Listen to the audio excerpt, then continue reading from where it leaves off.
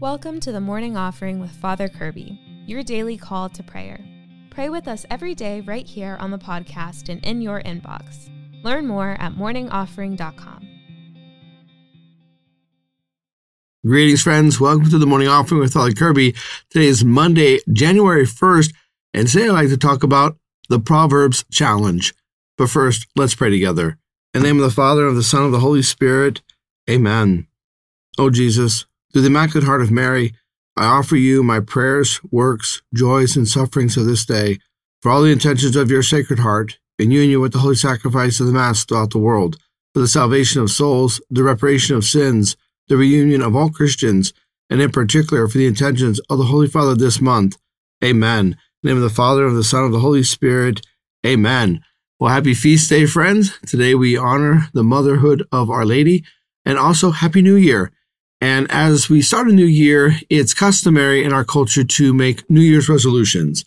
And I want to jump on that cultural move in terms of these resolutions to improve ourselves, to make ourselves better.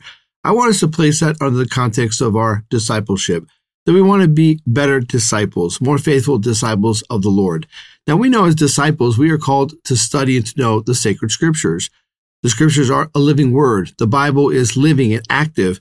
And we're supposed to be regularly engaging that written word of God. And one of the ways we can do that is called the Proverbs challenge. Now, if we look at the book of Proverbs in the Old Testament, there are 31 Proverbs. And that's great because there are 31 days in a full month. And so the Proverbs challenge is that we go to the Proverbs of the day. So, for example, today is January 1st. We go to Proverbs 1 and we read the proverb, that proverb of the day. And oftentimes this can be, pretty sizable. Maybe it takes about 5 or 8 minutes to read. But we try to find something in the proverb of the day that resonates with us, or maybe it's some type of divine wisdom that we need, either to console or to convict us. And whenever we read the scriptures, we are allowing God's word to be a part of our day. By following the Proverbs challenge, every day we're following a simple method of allowing divine wisdom to be a part of our day, of our thinking, of our understanding of reality. So I very much want to encourage you, as you make your resolutions for this new year, consider taking the Proverbs challenge to reading the proverb of the day. January 1st, Proverbs 1. Tomorrow, January 2nd, Proverbs 2, and so on. I encourage you in that noble practice. Those are our thoughts for today, dear friends. I want to thank you for joining me. I encourage you to keep fighting a good fight. And remember, you can receive daily spiritual encouragement sent right to your inbox when you subscribe to the Morning Offering at morningoffering.com. God bless you.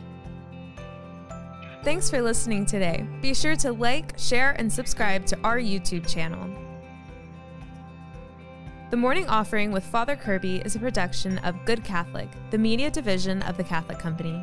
For more faith-filled podcasts and videos, visit goodcatholic.com.